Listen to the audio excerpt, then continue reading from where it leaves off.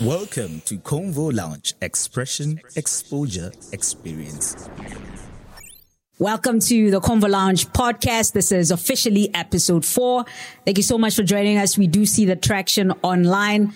Remember, if you want to join us on the online community, just simply go to @ConversationAfrica on Facebook.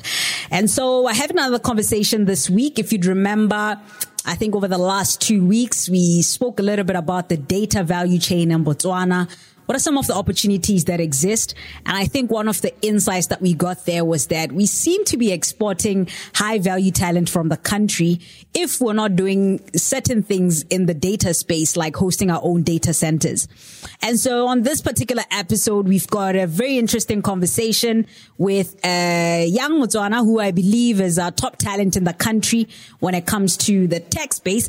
I'm joined by Kesego Mokgosi, who is the co-founder and CEO of Anton Tech. We're going to talk a little bit about what they're doing at Anton Tech and his thoughts around certain technologies in the country and what role they're playing to utilize those technologies to improve other sectors like agriculture. So welcome to Convo Lounge. How are you doing? Hello, Yandile. I'm great. Awesome. Maybe you can start by telling us a little bit about who Kesego is, your background and how the story of Anton came about. Okay. It's an interesting thing for me because I think I probably got into tech by mistake. What? It was through a friend. I was in standard 7 then, and he met a lecturer who was studying his master's in computing, and he gave him a pamphlet of like programming languages. And for me, back then, I think I was probably interested in astronomy and art. That's where my path was going. But I became obsessed with this idea of building software and in making intelligent systems. I remember my first intelligent system was a medical diagnosis system. So for cats and dogs. So you could basically give it symptoms of your cat or dogs and it would tell you which disease it's suffering from. That was my very, very first. I think I was doing Form 3 then. And when I got to tertiary, I think it became part of me, an extension of me. And we did a lot of hackathons. I did a lot of Olympiads. And along the line, we ended up like at Anton Tech, which is an AI research company in the agri space, where we basically build artificial intelligence tools for enterprises, developers, as well as farmers for them to use on their applications and further the value chain.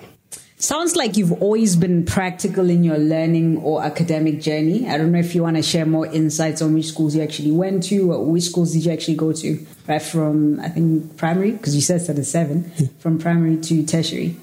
Yeah, I think most of my secondary and primary school life was in the village. So I'm from Serowe. I grew up in Serowe. So at standard 7, I went to Kama Memorial School. And then computers for me were just a tool for playing chess and Googling stuff. So I wasn't a top tier like programmer. And then Form 1, I went to Saman. I believe that's where it basically started clicking to me that I should really look towards pursuing this thing. And I stopped doing art because I was really passionate about art and drawing. So now the obsession was programming. So I started building systems, video players, websites, and just basic like library management systems. I think my first scalable product was a library management system. It was being used at the school I was going to, Saman, yeah. This is what, senior secondary? That Saman is a junior school. Junior secondary? Yes, junior school, CJSS, yeah. So I think your story is quite fascinating on 2 fronts. One, it looks like you've always been practical to apply what you're learning.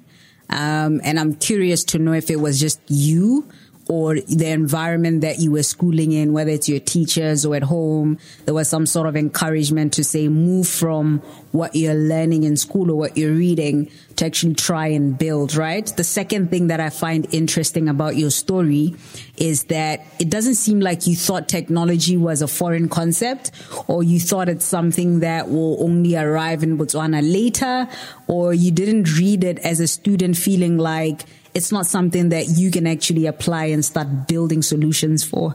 So I'm quite interested on, how that, what sort of support has been around you, and was that your school experience supporting you to apply what it is that you're learning practically, or it was just you as an individual and how you think you're built?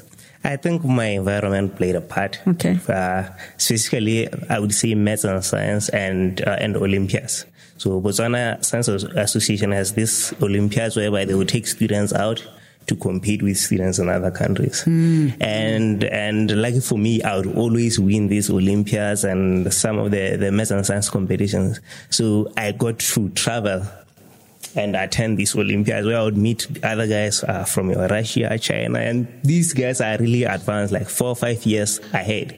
So I always had this feeling that if my peers are doing something 4 or 5 years ahead of me, and this is what I'm learning back home, and I thought I was the best, then there's something that I should probably do.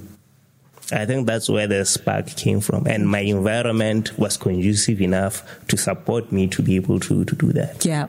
And I think you continue even with developer communities or being part of talent communities, even when you're in tertiary. Maybe tell us your experience of schooling at BAC and also what you were studying, and also then touch a little bit on this interesting story of how you started your startup whilst you were also doing your degree. Yes. So what basically happened was that when I moved to Gaborone, because I was staying mostly in Saroy, I found out like at BAC, there weren't that many places where I could go and meet people who were just into coding. Because by then, when I started my first year and I was having conversations with my peers, some of the things I was talking about, it felt like they were foreign. And lucky enough, I met this other gentleman called Mapedi. He was able to shadow me because he worked as a software engineer at B3. Okay. So he's the one who actually recommended the CSE program or Computer Systems Engineering program at BAC. All right. So we basically made a plan in terms of, okay, this is how your life for the next 4 years is going to be like. Obviously, most of the things you are going to learn at school are things you already know because you did a lot of Olympiads. So at Olympiads, you are taught tertiary school syllabus. So now it was a matter of how do I not make it boring? So now he started recommending developer communities and basically giving me more time to be able to learn other things that can benefit my growth as an engineer, as well as being able to keep in touch with the academia. Yeah. So let's talk about the developer communities. What do you think, if you were to pick one thing that you think you learned from the community or that community has contributed to your progress so far, what would that be? I think the most important lesson I've learned is probably communication and being able to talk to people, interact and learn about things beyond just programming. Because once I started, I joined GDG, a Google developer groups led by Kesego. So once I joined the community, I realized that sometimes you don't have to be the best engineer in the world if you can't communicate ideas. And fortunately, by that time, Google SSE was also looking for developer student lab leads. And I was able to become the very first, or the second cohort actually, of the GDSC of like 100 students from SSA or Southern Africa, Sub-Saharan region to be part of that. And that kind of me being able to lead a community as well got me more in sync with what developer communities are doing, your Facebook developer circles, PyData, as well as GDG. And that kind of built me into this co-creation thing and collaborating with other individuals in other areas. Yeah. Look, I know you graduated as a valedictorian in your year, and I'm quite interested in what you think about the state of education, right? I'm sure your peers, it's not everyone who got employed after they graduated, or it's not everyone who started a business and started actually creating employment. I'm curious to know from your end what your thoughts are on the education system and this issue of unemployment that we have, and how do we reduce this gap of the mismatch between what the industry needs and what tertiary schools are producing. What are your thoughts on that? I think it's managing expectations and trying to build innovators. So fortunately, I believe I'm one of the luckiest people because I got to an environment that encouraged me to be an innovator and start building. But in some instances, there are people who still have expectations that they should be employers. Yeah, it's nice to get a great job and work as an employer all the time. And I also had ambitions of big tech, someday working in big tech. But I realized that the environment where we are in, there's a lot of problems. And we, as the young people, should start thinking about solving these problems. Yeah.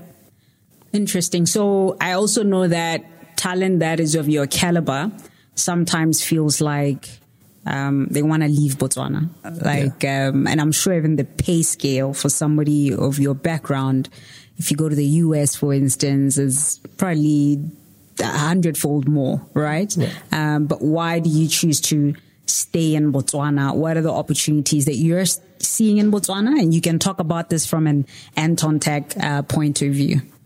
Okay. I think one, Anton Tech is not the reason why I'm still in Botswana. Okay, cool. There's this other friend of mine. It's called Tavonga. Okay. And he's MD at XavierAfrica. So XavierAfrica is also a company. We do natural language processing, computer vision, and we build enterprise software. And for me, we had this vision that we could become big tech, or we could have a big tech company in Africa. And because of we still want to prove that point, I decided, man, I could still stay a few more years here. And if it all goes down, then I can always go to big tech. Big tech will always be waiting for me. But the competitive individual that I am, I believe we can have a big tech company here. So you have considered leaving? Yeah, I have thought that was originally like the plan that, okay, I'll do this many years and then afterwards I'll look for big tech or go for a postgraduate program somewhere else. Okay, cool. So you said you're building enterprise softwares. Let's talk a little bit about what you're building and the latest technologies, whether it's your IoT, virtual reality, Internet of Things. What's your role in bringing these technologies to Botswana and using them to solve some of the challenges we have? Yeah, so we have really good software developers in Botswana. And we have really good enterprises or corporates in Botswana that are very successful. But they have these ideas of digital transformation as well as fourth industrial revolution that exist. And they really do want to implement. But the issue is the technical expertise is usually not there. So what we do at Anton Tech is basically we looked at the agri sector and we said we could build machine learning models, do AI research, and help these guys that want to build in on top of our own platform. So we have APIs that we have. So it's basically you are a company that's maybe developing a mobile app and you need APIs for detection to use on your mobile app. You could come to us and then we could help you in your integration. So all the AI stuff will be done by us and you will just get the recommendations and the results. Cool. If you've just joined us on the Conversational podcast, we're talking to Kesego Mokgosi, who's the co-founder of Anton Tech. Quite an interesting story, a fascinating story of high-value Botswana talent, talking about how he started moving from a theoretical-based learning to more practical and application-based learning all the way from, I think, standard 7, and that would be primary school in Botswana, to where he is now after graduating at tertiary, where he actually also started his own startup, and so he's actively contributing towards employment creation. And we're just tapping into his story to learn a little bit about, his journey to becoming relevant to industry. Convo Lounge, expression, exposure, experience. Welcome back to the Convo Lounge podcast. This is the second segment of episode 4, where we're talking, it's a case study really. We're just highlighting and showcasing high value talent in Botswana. Obviously still talking the conversation of how do we close the gap? How do we reduce unemployment in the country? And I think so far, this is quite an amazing case study or story or model if you are following. So, so tell me a little bit about some of the technologies that you're developing at Anton Tech, and I believe you also mentioned, is it XavierAfrica? XavierAfrica, yeah. I know you guys do AI, you're using artificial intelligence, but, you're also quite sector specific. Yeah. So let's talk about some of the challenges that we have, for instance, in agriculture, and some of the solutions that you are providing using the technology that you produce. What are some of the challenges that you're currently solving for in the agri-tech space? Well, one, I think it's sustainability and having a technology-driven sector. And then the second one is data-driven decision-making. We are trying to move people to whereby they depend on data to make decisions, and decisions are not made out of intuition or spontaneously. Yeah. So we provide tools that do analysis as well as recommendations, so that when they make decisions, they are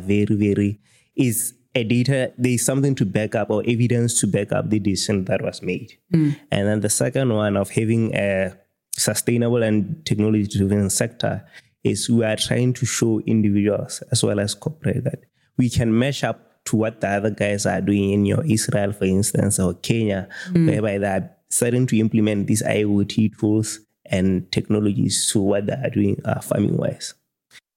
How's that going so far? How has been your go-to market or your entry into the market in terms of the confidence of the market or certain institutions in the ideas that you want to do and the ideas that you want to test in the market? I think I was fortunate enough to be part of the Botswana Innovation Fund and have an environment at BDIH that I can, or a team that I can work with. And it's been very, very significant when it comes to conversing with these institutions that are financing farmers and that are doing R&D work in the research space. For instance, your CEDA.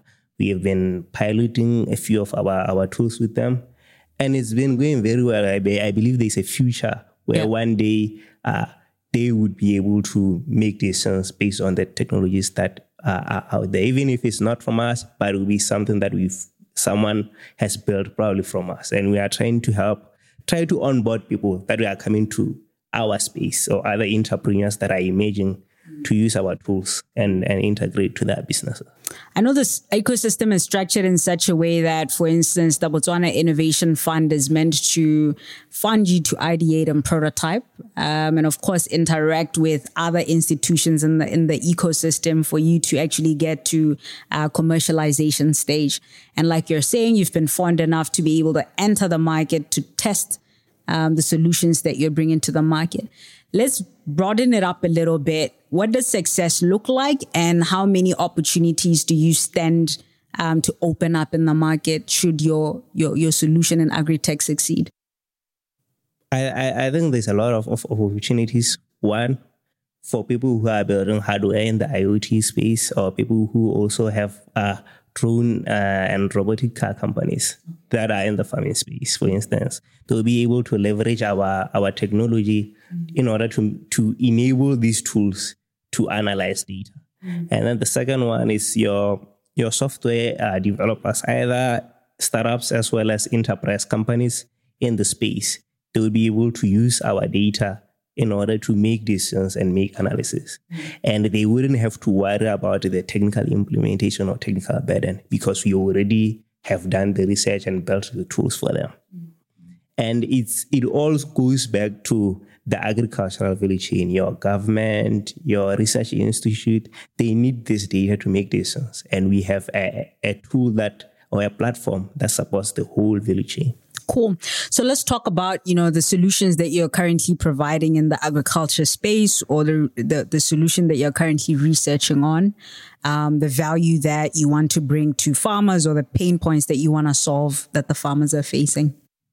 Well, the first one is to improve productivity and as well as improve yield. And also when we look at some of the sustainable development goals, your climate action, we're able to measure soil organic carbons and how much carbon should be in a particular place. That's of benefit to a farmer, because now the implementation, they know what they should do. And also when we look at some of our Vision 2036 goals, your climate action, environment action, and also having a sustainable economy and technology-driven economic sector, being able to put out these tools will also be of benefit to a regular Botswana farmer out there who would be using these technologies. Okay. So far we've been talking more around, I think, farming. What about the beef sector for farmers that have got a lot of cows? What solutions are you providing to those types of farmers? Well, on our end right now, we are just doing entomology-based solutions. So instead, if there's a parasite affecting cows, they'll be able to take a picture and then they will get information of like how they should go about treating that or taking care of that particular parasite. But as for the beef sector as a whole, we are not really in that depth. This is the start. Okay. But I believe since we are a research company, we'll continue trying to build tools around the sector. Okay. And would you say the technology that you have that you're producing in the market helps to only mitigate already existing challenges or pain points that farmers might face, or there's an opportunity for you to also be sort of predictive and be able to prevent certain risks that farmers may face in the day-to-day operations?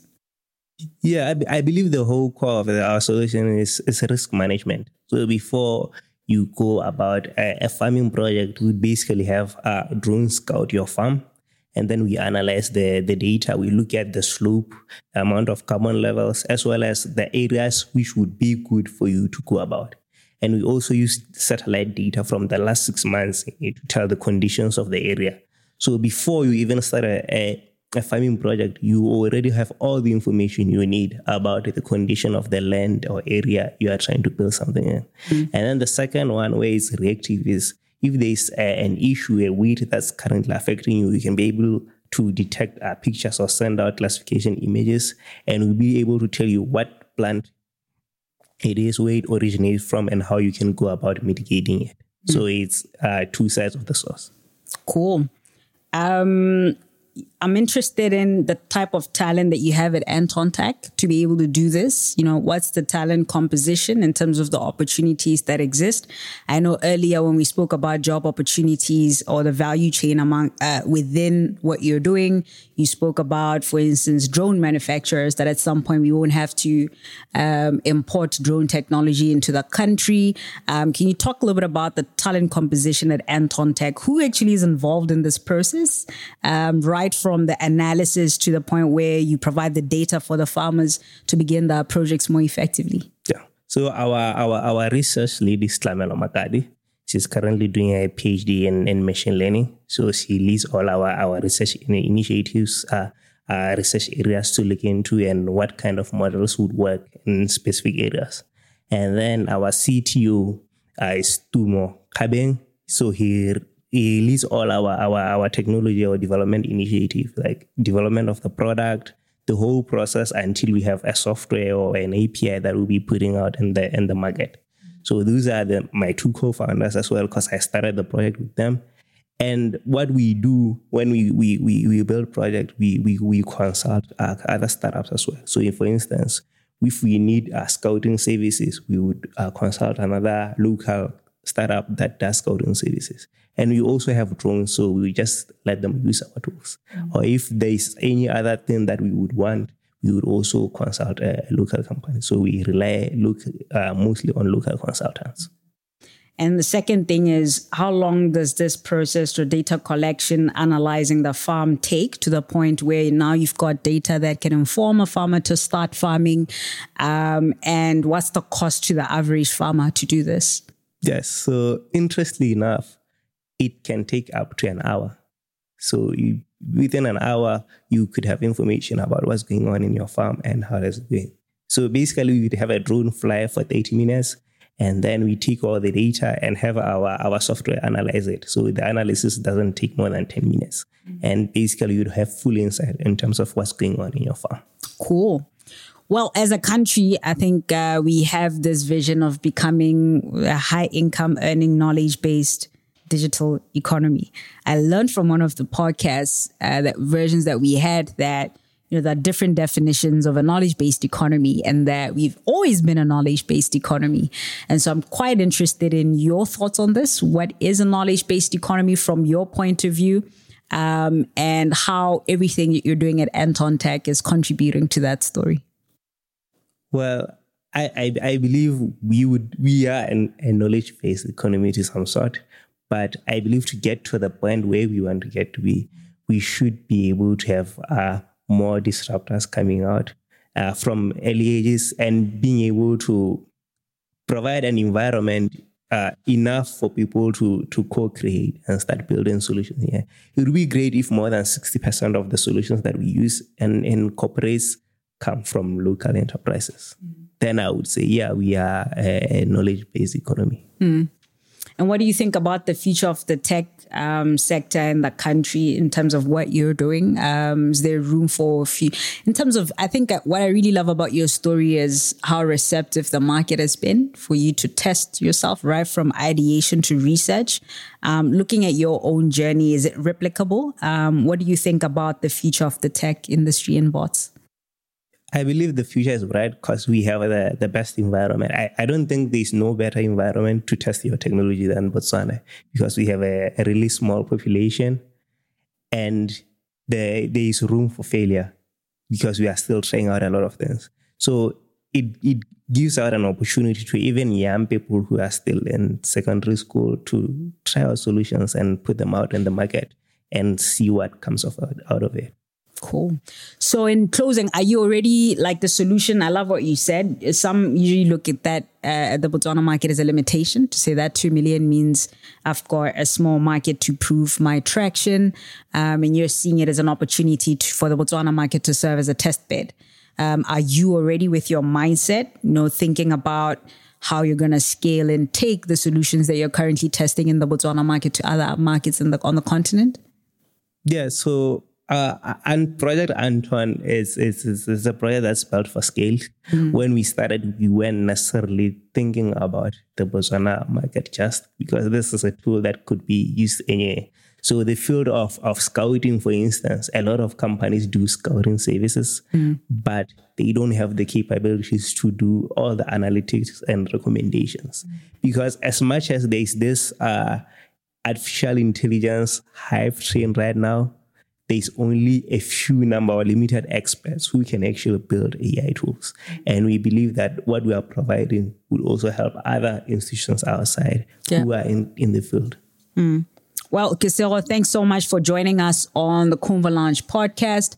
I think in closing, I don't know if you have any last words or words of encouragement to any young person that might be listening to you. I think your story is quite amazing. You did say that for the earlier part of your education, you were sort of schooling in a village, so it wasn't necessarily an urban area. And you're demystifying a lot of, narratives around access to opportunities only being in urban centers, or somebody who might not be, say, in Gaborone or the capital city feeling like it's the end of the world for them, or they're quite limited. Any last words to anybody who's listening to you who might find themselves as well, who's not in Gaborone, in terms of, any advice you have for them? I think just be obsessive with what you're doing, and eventually something great will come out of it. Oh, thank you so much. Thank you. And that was it. The fourth episode of the Conversational podcast. I hope you found it as insightful as I did. And it's certainly answering some of the questions that we initially had on the first episode, whether it's the difference between going through a public education system and a private education system. Are there any limitations? Does one put another one in a better position to succeed? And I think this story has answered that. And when we're talking about the relevance of the academic institutions to industry and to help industry solve its problems from a research point of view, I think this story has also covered that. And so I think it's more around how do we scale the story and this model to ensure that a lot of other young people get similar experiences, and we contribute to reducing that gap or that skills mismatch between what academic institutions are doing and offering as well as what industry is doing or the demand that industry has for talent in the market. And I think that was it from us this week. We'll catch you again next week. Convo Lounge. Expression, exposure, experience.